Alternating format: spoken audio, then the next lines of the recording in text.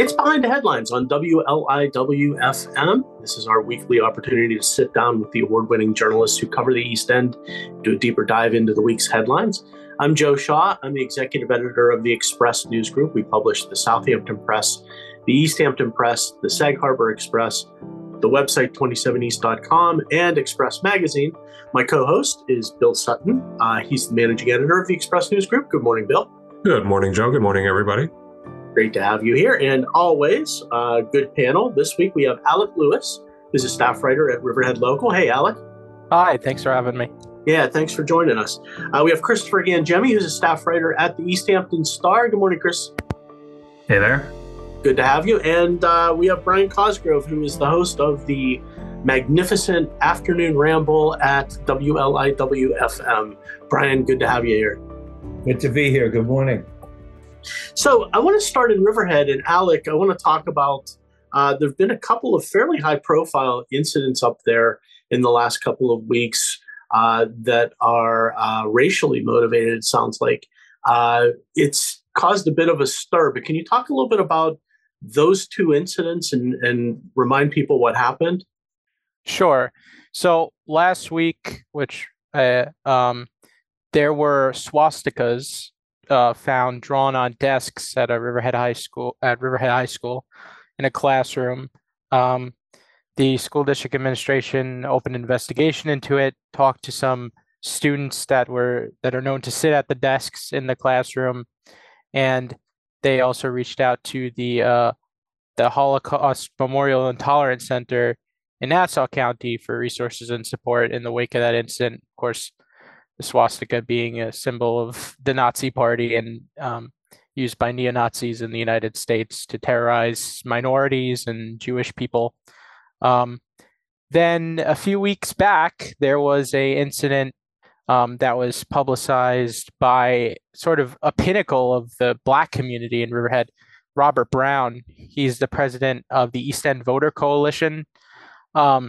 He grew up in Riverhead, and his great-grandchildren, his family said, was pushed down by some white teenagers. These are kids between the ages of 5 and 7. So we're talking little kids that were pushed down in a playground, like right next to the football field at Pulaski Street School during a Riverhead football game. Their cousin is actually, I believe, the quarterback of the Riverhead football team. So they were there watching their cousin playing on the playground right there, and they were pushed down and called the N-word. So do we know like the age of the people involved in doing that? So that incident, there were two Riverhead students that were involved. One was a middle school student. The other is a high school student. And then there was a third person who was 18 years old. Wow. That was involved in this as well, who the school district officials describe as an out-of-district student. So not sure where they live or anything. But the school district officials have said that that person who is an 18-year-old has been banned from district property and any future, football games, and that the students involved, the middle school and the high school student, are going to face consequences. But they say that student privacy laws say they can't disclose those consequences. So that's sort of up in the air. Convenient. But yeah, actually, like in my opinion, I think they should have revealed this because, to maybe deter students from doing this in the future. Because these are the consequences you get for doing something like this. But the superintendent says they can't legally do that. They've been advised that they can't legally do that. So they haven't. So anyway, this was brought up during a school board meeting a few weeks back by, as I said, Robert Brown, who was the great-grandfather. He said, there needs to be accountability for this. And this week, the Eastern Long Island branch of the NAACP went to a special school board meeting. And basically they argued that the diversity plan and diversity, equity, inclusion plan that the district adopted had been sidelined by administration and replaced by sort of this 5-year comprehensive plan. And the president of the Eastern Long Island branch, Lawrence Street, who is a local teacher. He works for BOCES. He used to be a teacher in the Riverhead Central School District. And he was also on this task force that helped create this plan, said, well, maybe these incidents could have been prevented if, this equity plan was implemented, if the school district took this seriously. School district officials say that the equity plan is adopted. That hasn't been something that has been sidelined. The superintendent says that the next superintendent's day is actually going to be completely devoted to diversity, equity, and inclusion as a subject matter for their superintendent's day. And was that scheduled before or since? I'm not sure, but sounds convenient. Yeah, it sounds convenient. I don't know for sure, but that's what he says. And so the superintendent and Larry Street are they say they're going to meet and talk about these incidents and talk about the DEI plan. Alec, this is a tough question, and I think it probably will require more reporting, and I think it's the kind of thing that's a difficult question to answer. So I'm sorry if it puts you on the spot a little bit, but the thing that comes to mind to me is a lot of people might have the tendency to dismiss these incidents as individual incidents of kids misbehaving, that it's just two incidents of kids doing things that happen. Is there a concern that two is a trend, and it suggests that is there any suggestion here that Riverhead has a bigger problem, that these are small incidents perhaps, but they hint at maybe a bigger problem that needs to be addressed, that at least needs to be taken seriously? So that's part of what the superintendent and sort of the Board of Education is saying is, well, we can't really control what people say. Sometimes people say stupid things. The superintendent said, that there's a lot of behavior that's really been escalated and like rude behavior that's exacerbated by the COVID-19 pandemic. And, students are still coming out of that. They missed a year and a half of in-person learning and social skills that they have developed. But, I can tell you, Joe, that as somebody who went through the Riverhead school system and who attended Riverhead Middle School and Riverhead High School, that these are not incidents that are they're not isolated. Out of the blue. Yeah, these are not isolated incidents. I mean, I think it's pretty fair to say that in general that the United States of America has a racism problem, and that Riverhead is no exception to that. And I'm the East End of Long Island in general, and so no, I don't think these are the latest in a couple incidents in Riverhead, but over the last few years there have been other incidences. Yeah, well, of course, and these are only something Larry Street said is, well, these are the ones we heard of. How many other incidents have occurred in the Riverhead Central School District that we don't know about? And I think, the worry. Yeah, that's the worry. And I think that, I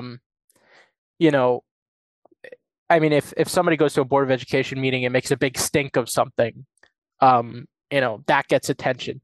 We didn't originally know about this incident that happened at the football field until Robert Brown came up to the Board of Education and said, you guys need to do something about this. We didn't hear about this. They didn't put out anything. They had put out during that week, right after the Board of Education meeting had happened, a reminder of the code of conduct for sporting events, that you can't say racial slurs, you can't, that behavior of bias and prejudice behavior will not be tolerated at sporting events. But I think in the swastika incident, like the school district has tried to get ahead of these things and put the community on notice that this has happened. If you're hearing rumors in the community, yes, that rumor is true, or that sort of thing. And because information spreads fast, especially among the school community. Sure. So that's uh But there's almost this element on the school district's part to, kind of sweep things under the rug and be quiet. And yes. all right, so we'll put out some guidelines on what you can say at a sporting event, but we're not going to talk about the incident that occurred. And I get the there's rules that the district has to go by and all that, but it just, like you had said earlier, if people don't see that there's consequences to these actions, then they just perpetuate on themselves, and you just get more and more more and more incidents, happening. And I think it would behoove the school district to be a lot more proactive and harsh, and say that these incidents, this is what happened and this is what we're doing about it, and we're zero tolerance. We're not going to tolerate this stuff. Yeah. I mean, that was their message, but after only, Robert Brown came to the school board meeting and sounded the alarm and put people on notice that this is something that happened. So the police, at least in terms of the incident at the football field, were put on notice for this. The mother of some of the kids who were allegedly pushed down and said the N-word to the mother has said that she's gonna push for charges against the 18-year-old person. And that family as well, they came to the meeting of the town's anti-bias task force about 2 weeks back that occurred. And again, and basically said, well, the anti-bias task force, you guys need to help the community mitigate these issues and respond to these issues. And the town's anti-bias task force has sort of there was a bit of drama with it recently, because the town of Riverhead, the town board, appointed new membership and new leadership to the task force kind of abruptly. They removed a couple people too, right? Yeah, they removed people. They removed a few longtime members, including the two co-chairs, and replaced them with new chair people. The councilman who's the liaison to that, Ken Rothwell, he said that the committee, or this group, which is sort of like a town hall committee, the town board appoints them and what have you. He said that it really isn't diverse enough. It's like all white women in the Democratic Party, is what he sort of said. Which, I mean, that wasn't. And that's a little bit of the truth. There's a little bit of truth in that, because there were a lot of white women in that group, but there were also members of the police department, and there was a Hispanic member, and the group's black memberships sort of fell off after a while. People had to leave, had some commitments, and the group really had struggled to get a good membership.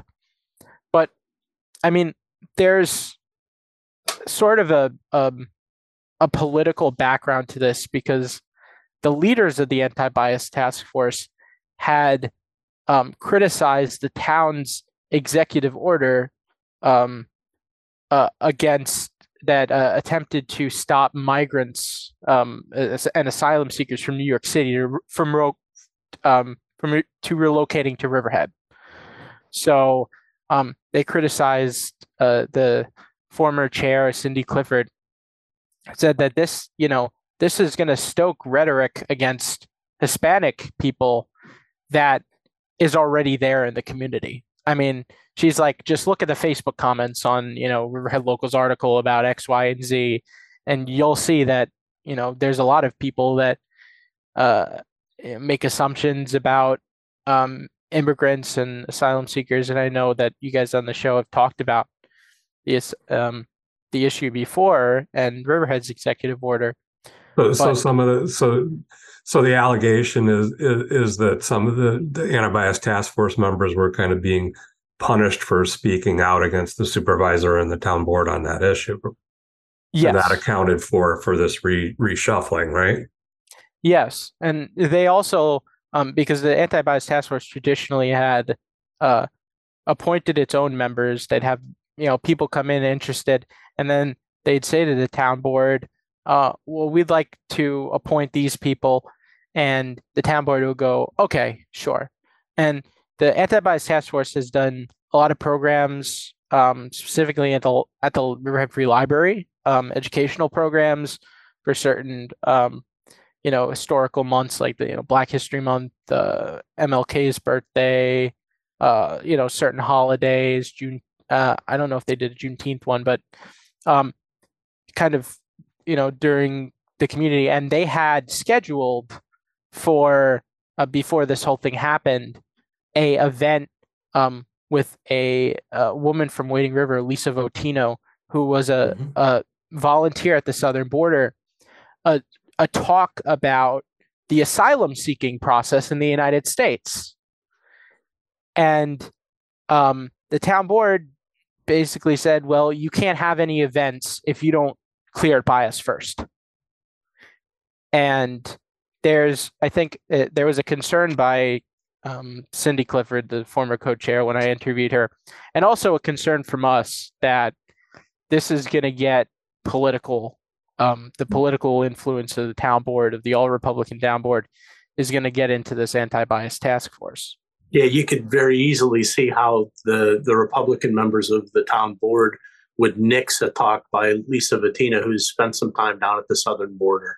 Yeah, and she was going to be she was like a prospective member. That's what the former chair was asking for her to be officially appointed. She had attended meetings, they said, for, since the beginning of this year. And they were saying, well, we want her and other members that have come to be appointed. So after that whole thing happened and the town board is appointing new members, the chairperson who was appointed, who was a member for a while since the task force was sort of revived in 2015, she resigned. We've since learned another member of the task force that was reappointed, from the old task force has also resigned. So it's sort of in this position where, there's people there that still, believe in the community and want to help people, but it's kind of hard when the town board is looking over your shoulder, I think, in a lot of these ways. And, Alec, getting back to the school, when we talk about issues like this, I wonder what the school needs to do to address it. And it seems like there's two fronts that you need to approach. And one is holding students accountable and making sure that you're clear that when the rules are broken, something will happen, and getting that message out to the student body. But then there's also an educational element where you really need to go in and sort of attack the underlying ignorance that's at the heart of this. And it seems like Riverhead's had enough evidence now that they've got an issue that those two things need to really become priorities for the school district. Well, that's what the NAACP president was saying is, you guys, we helped you create this equity in action plan, is what it's called, for the school district. It has goals, it has a mission, and it has specific things that the school district can do to meet those goals. And, they're saying, why isn't that happening? Why haven't we seen that,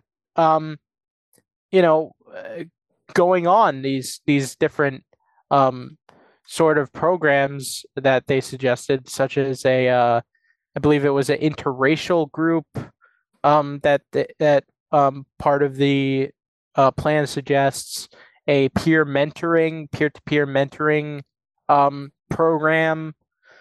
So these sort of things, and engaging people in the community about the needs and cultures of the different student body, because there's a huge Latino student body in Riverhead, and there's still a very significant Black population I of think I like, students in Riverhead. yeah, I like what you're having a peer group and, going back to the fact that, I don't think kids grow out of prejudice, and not to oversimplify it and not to play child psychologist, but to get to the root of it, to sit the kid down and say, where did you get these ideas? Or why do you think you should call these people certain names? And I would expect, and my thing would be either peer pressure or they get it from a family member. And to sit the kid down and say, why do you think like this? Where did you get these ideas? And also, I mean, it's easy for me to say, but the Riverhead School District could, I'm sure they contact the parents and say, you can tell what kind of reaction you get from the parents. They might not, they might be extremely concerned. They might be somewhat concerned. They might not be, they may believe. They may have planted this, unfortunately. So I think that's, there's a need to find out, where did you get these ideas that these people are less than or whatever it is? Why do you think? You can't pull it up at the roots if you don't know what the roots are. Yeah, right. Exactly. Yeah. Brian, you touched on a very good point that the members of Mr. Brown's family and NAACP sort of have been saying after this incident happened, is that this racism stems from the home and the attitudes of the parents. That's what they say. That's what they believe. Yeah. And I tend to agree with them. If some parent takes a nonchalant attitude to their son or daughters or behavior, then that can lead to something really, really horrible. Yeah, I know, down the road. Yeah, I mean, not to oversimplify it. Usually, it's fear-based. The person who is calling people names or think they're less than, for the most part, it's either fear-based or they're not. We need to talk more about the immigrant situation. Why these people are, coming here in droves, because they have a terrible situation there. And the more clarity, the more we talk about it, the less we might jump to conclusions and pick it's not a black and white issue as far as overall, And I think Alec made the point very early on in this conversation. This isn't just endemic to Riverhead. This is a national problem. Absolutely. And it comes up, it rears its head in individual communities. And it seems like you got to work to deal with it. You've got to respond to it when it does. You can't pretend it's not there. You can't ignore it. You can't shrug it off. These are important incidents. So you got to talk about it. Yeah, it gets messy, but you got to get in there and you got to. Exactly. And that's what a lot of people in the community are saying. And that's what the anti-bias task force has now. The new anti-bias task force has committed itself to, talk to the school district and do programs in the school. The Eastern and Long Island NAACP has also extended their hand, saying they want to help. So hopefully that this all ends in, not necessarily a happy ending, but hopefully these incidents spark some good in the community and some change in the community, and that these incidents, as few and far between as they seem to be, just stop outright. And obviously everybody wants that, right? And you'd hope. Chris, you had something to say? Yeah, I mean, continuing along with Brian's point, this stuff starts in the home. And I think we put I think it's a heavy lift for a school district. I understand they have a role, but think about, and I hope I don't blow this too far afield, and I'm sure our moderators will bring me back if I do, but Sag Harbor and the Yonder bags for cell phones, right? I saw that as kind of like, in lieu of parenting, the school is going, but you can't, there's no bag, there's no racism bag that you can check at the door when you go into school. And so, kids are learning these things. They may be learning them in their home, but they also may be learning them from what they're looking at in social media and stuff like that. And it's a very, very strong tide of ignorance currently that school districts, families have to push back against, and it's a lot more difficult than the yonder bag, so to speak. It may be too much to ask the schools to fix it, but they got to try. I mean, that's where you have to have conversations. This is true. Yeah, that's where you're going to. And again, they need to be open and upfront about what they're doing to address individual incidents. I mean, maybe they can't solve the problem, but they need the zero tolerance policy, and to let people know that when these incidents occur, they're going to come down with a heavy hammer and mete out some punishment and and all that, and move forward. I'll wrap it by saying I think it's worth pointing out that in a situation like that, it's important to get the word out to the public about what's actually happening. So Alec, you and you guys at Riverhead Local have done a great job of staying on top of that issue and keeping it in the public eye, which is important. I think that's part of the equation. We can't pretend these things aren't there. When they happen, you've got to talk them through, and you've got to have a constructive conversation. And I think you guys have been leading that conversation up there, and tip of the hat to you. And thank you, Joe. Yeah, there's some people that aren't as appreciative of you. Yes, that don't want to hear these sort of things going on. And I think that's the price you pay. I think that's part of the price you pay for having those important conversations, is you get a certain segment of the population that just doesn't want to hear it. But that's all the more reason why I think it's important you guys are doing what you're doing. So stay the course up there. Absolutely. This is Behind the Headlines on WLIW-FM. I'm Joe Shaw. My co-host is Bill Sutton. We're with the Express News Group. Our panelists this week are Alec Lewis, who is with Riverhead Local, Brian Cosgrove from right here at WLIW-FM, and Christopher Gangemi from the East Hampton Star. And Chris, I wanted to talk to you. You wrote an article this week about a subject that comes up from time to time with dark skies legislation, that kind of thing. The idea of light pollution. You found some new possible reasons to be concerned about light pollution, particularly on the South Fork. What did you find out? Yeah, and it's a hard turn off of racism. So yes, but these transitions are never easy. But we've got a lot of issues, and we've got to move to different. Colleen Miller and Aaron Rice wrote a report recently, synthesizing other reports, and I think that people understand now that light pollution is a problem. Well, maybe they understand that light pollution is a problem for human health, birds, insects, a lot of wildlife, but they've also, shown that it's a problem for marine life. And East Hampton town has over 100 miles of coastline.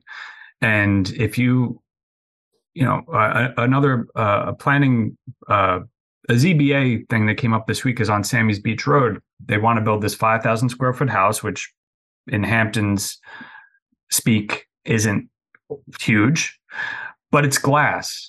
And so you get, even something as simple as building a house now is creating, this sky glow and light issue here. And in the last few years, especially during COVID, I think most people who live here full time have seen this landscape lighting trend continue, and it's really having an effect on our flora and fauna. What's the specific effect that it has on marine life? I'm curious about that. Well, one local marine life situation we have is the horseshoe crab. And in the spring, they base their spawning on the moon, on moon cycles, 2 moon cycles specifically. And I think it's in May. I could be wrong. And when there's all of this artificial light, these animals that are living, in the darkness, basically, are having a hard time. The moon can get washed out when there's a lot of sky glow. They don't know, is it a full moon, or it's hard to get yourself into the mind of a horseshoe crab. But what does it look like from below? And when all of a sudden this situation, which forever has been dark half of the day and then light, the other half suddenly is more and more light, they're having a hard time knowing when is that moon there for me? When am I going to mate and spawn? And it's not just, well, yes, I mean that's the marine piece. They in the study they recognize that there's a lot of work to be done with this. There's not that many species specific studies that have been done. The most famous one is the sea turtles in Florida, which you may or may not have heard of. Females need a dark beach to come and lay their eggs, first of all. If they don't go and lay their eggs because it's too light, they don't lay eggs.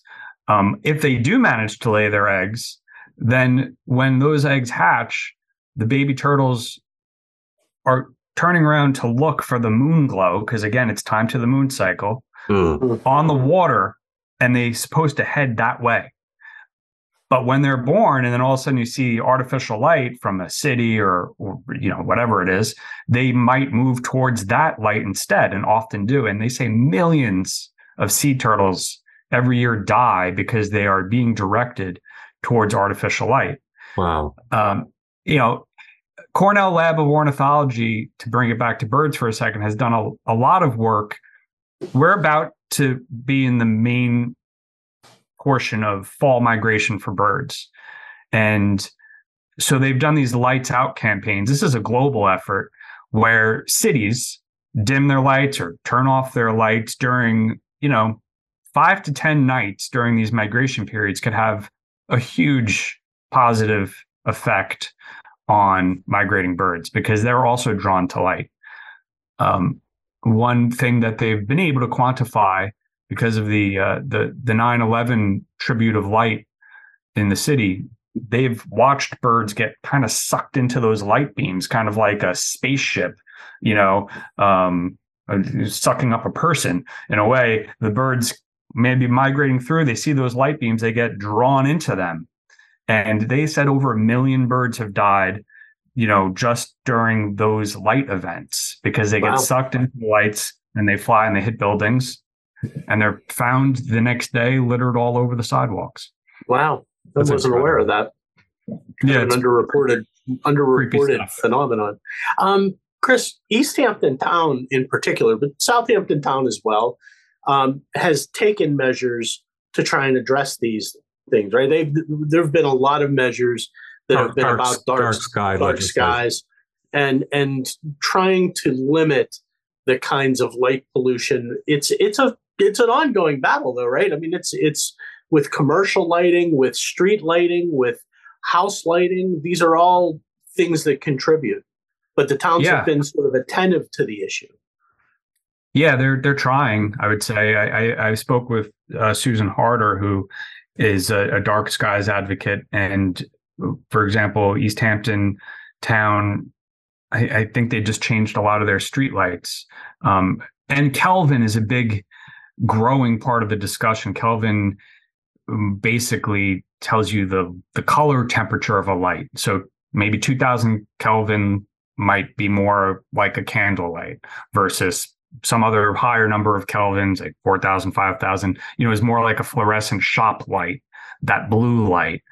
And I think they've been disappointed that the town chose a higher, I think 2,700 Kelvin for their street lighting when they were hoping it would be, I think they suggest 2,200.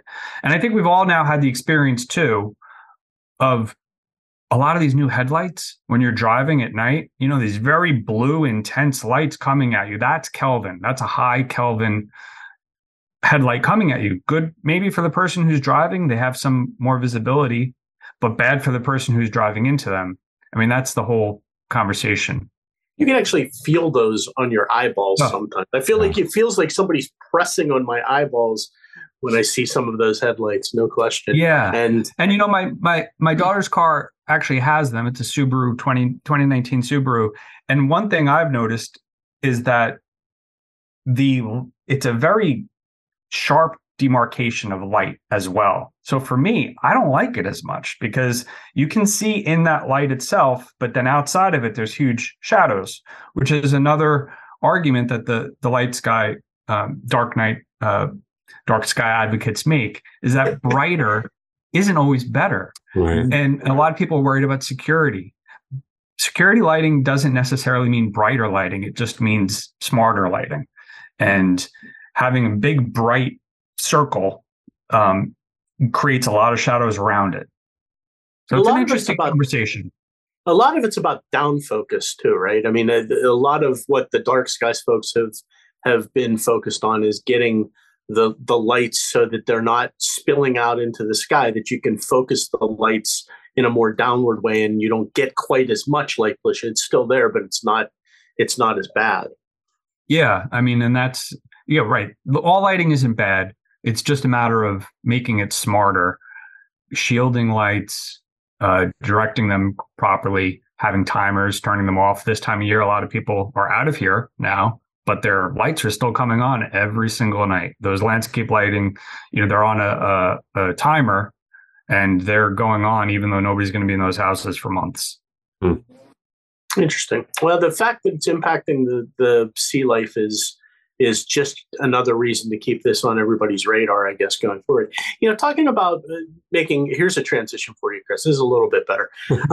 We can transition to a story that we did this week, Bill, about the Southampton School District. And they're looking at introducing a couple of new vocational programs, which as an aside, I have to say, all of the school districts locally have done a really nice job of branching out their offerings and embracing the idea of sort of vocational training as well. I know Hampton Bays has done really well in the hospitality industry. The schools are working to try and create pathways to jobs for local students who might not be looking at college as their only alternative, that they may want to do some other things. So Southampton School District is considering now a new curriculum, a couple of new programs, but one of them is really interesting. It's called Clamming and Shellfish Harvesting Business would be the name of the class. It's basically the district has a class on mariculture businesses. They have like a fish. They're raising fish and they're sort of focused on that. This would expand that model out and work with kids, boys and girls, who might have an interest in going into shellfishing as a business. I think that's kind of a cool idea that it's obviously shellfishing was a standard job out here on the East End for so many decades. It's waned a bit recently, but there are so many efforts to try and bolster the shellfish population. Having more kids involved as professionals in that effort, I think is just a noble effort. I think it's a great idea for the school district.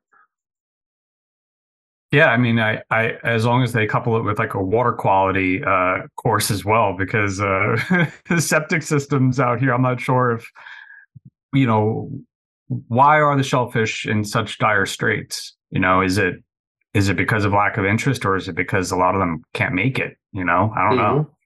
And I know that we've had some success in Shinnecock Bay with using shellfish as a way to address the water quality too.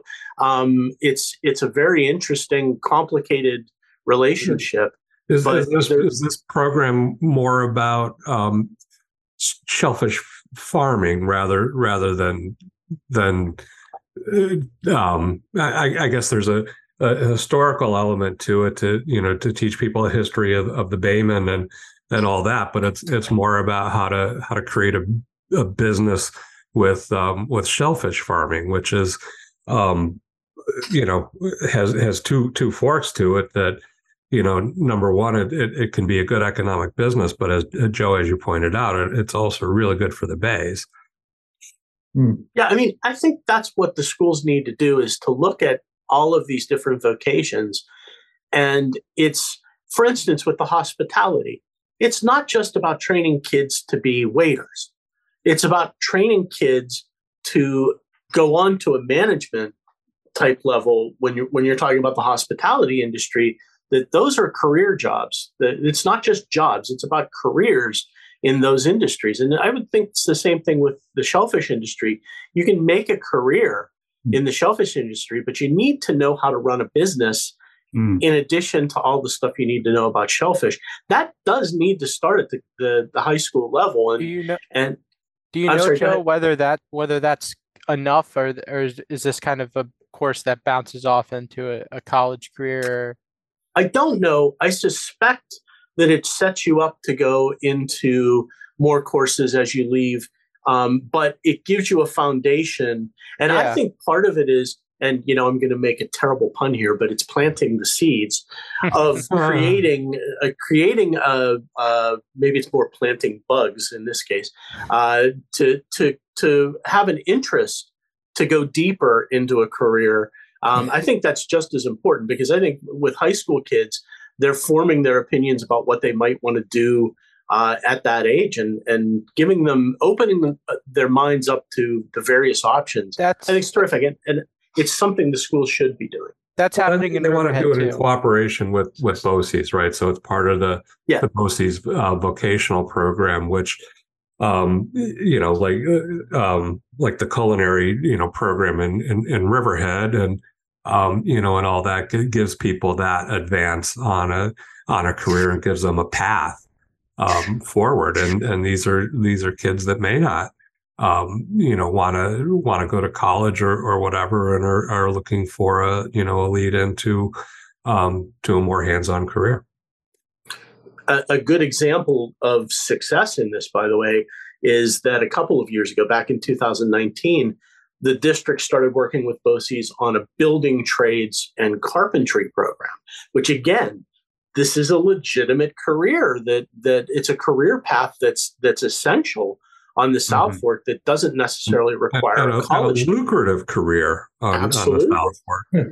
And they're seeing benefits from that now. They're starting to see students going into carpentry and making a career of it. So after a couple of years, you start to see the benefits of these things. So I just think it's a really innovative idea, and I'm glad to see local schools. I think for a time, it became the narrative that only academic success, as far as getting into college, that was how you measured success for teenagers coming out of high school.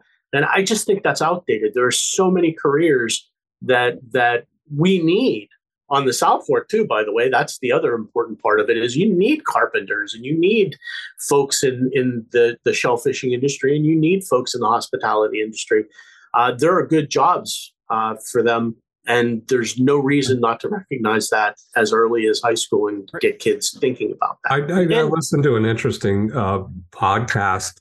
Was last week or the week before, was the Daily. It was New York Times podcast, and they were talking about does college actually pay off anymore for students with the high cost of tuition and the high loans that kids have to take out, and parents have to take out. It's not like it was 50 years ago or whenever, where college education guaranteed you a certain success in life. And now you have students who are recognizing that taking on all that debt, right away as you're coming out of college, can be a disadvantage, where it was always an advantage before, and that a lot of students are choosing not to go to college, recognizing that it's no longer a guarantee of a successful career.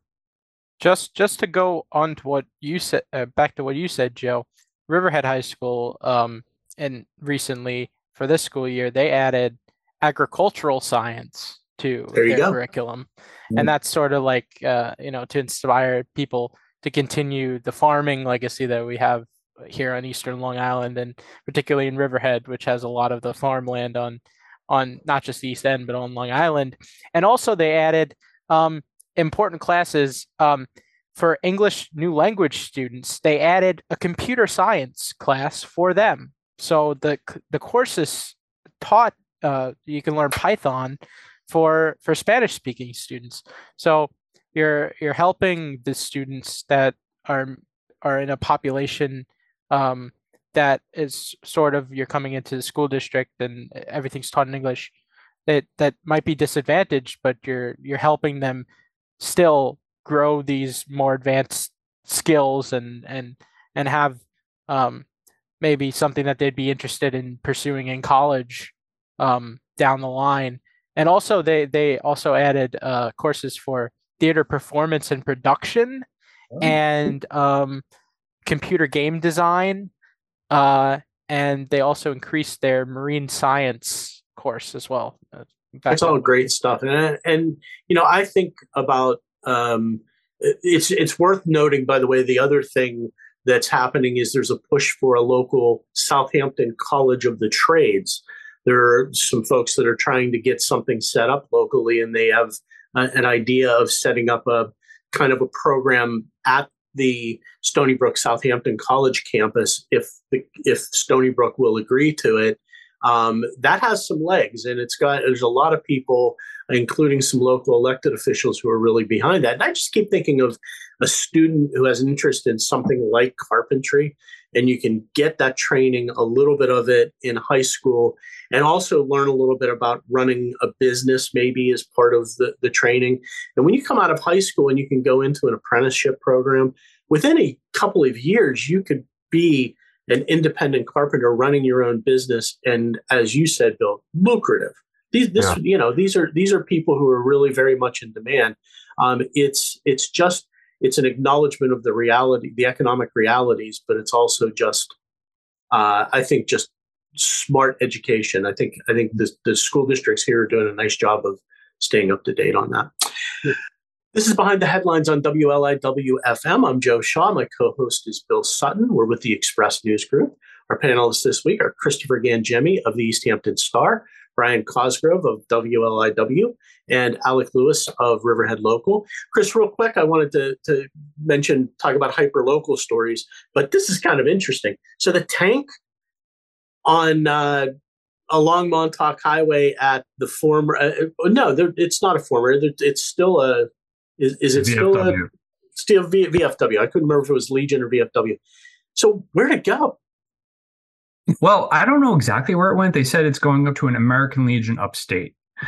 And it's a funny story. Well, not funny, but that restaurant there, what is it? The Laundry, maybe? I don't know. Yeah, it used to be, that was also the VFW. So it almost feels like the VFW is a little bit of retreat. They had that front building, and the front building went away, and it became a restaurant. And they had the tank there for 30 years. Now the tank's gone, and now they just have like the little back in the spot in the back. And their membership is down. They went from 300 something members 30 years ago. Now they told me they have 100 something, and many of them are not active. So it's the tank left, but I also feel like that's a story about a certain segment of the community which is gone or leaving, and aging out. Are they aging out, or is it? Yeah, I think that there's a lot of aging out. Oh. Yeah, and so yeah, that 60-ton operational tank was taken and loaded up on a truck and gone. It was really interesting to talk to them about it. They had to paint it once every 3 years or so. It was a big deal. They had people come in to do that work. And Smokey Anderson, who's a member of the VFW, he was kind of funny about it. He was like, when he was the commander of the VFW when the tank came in, and he said when it came here, we got calls and people were angry about it. And then all of a sudden it's gone, and everybody's like, we're losing this great landmark. It's always how it it is. 7-Eleven in Sag Harbor, Absolutely. It was very much a landmark, so sorry to see it go. Brian, we have a couple of minutes left. I wanted to save some time so we could talk about the Sag Harbor Music Festival that's taking place this weekend. This is an event, I think, in the entire calendar that's probably nearest to your heart, right? Well, yeah, I think it's great. Yeah, it started on Thursday night, as it usually does on a Thursday. It runs through this Sunday, which is already the 1st of October. We're going to be there. I'll put a little plug in for the station that we're on right now.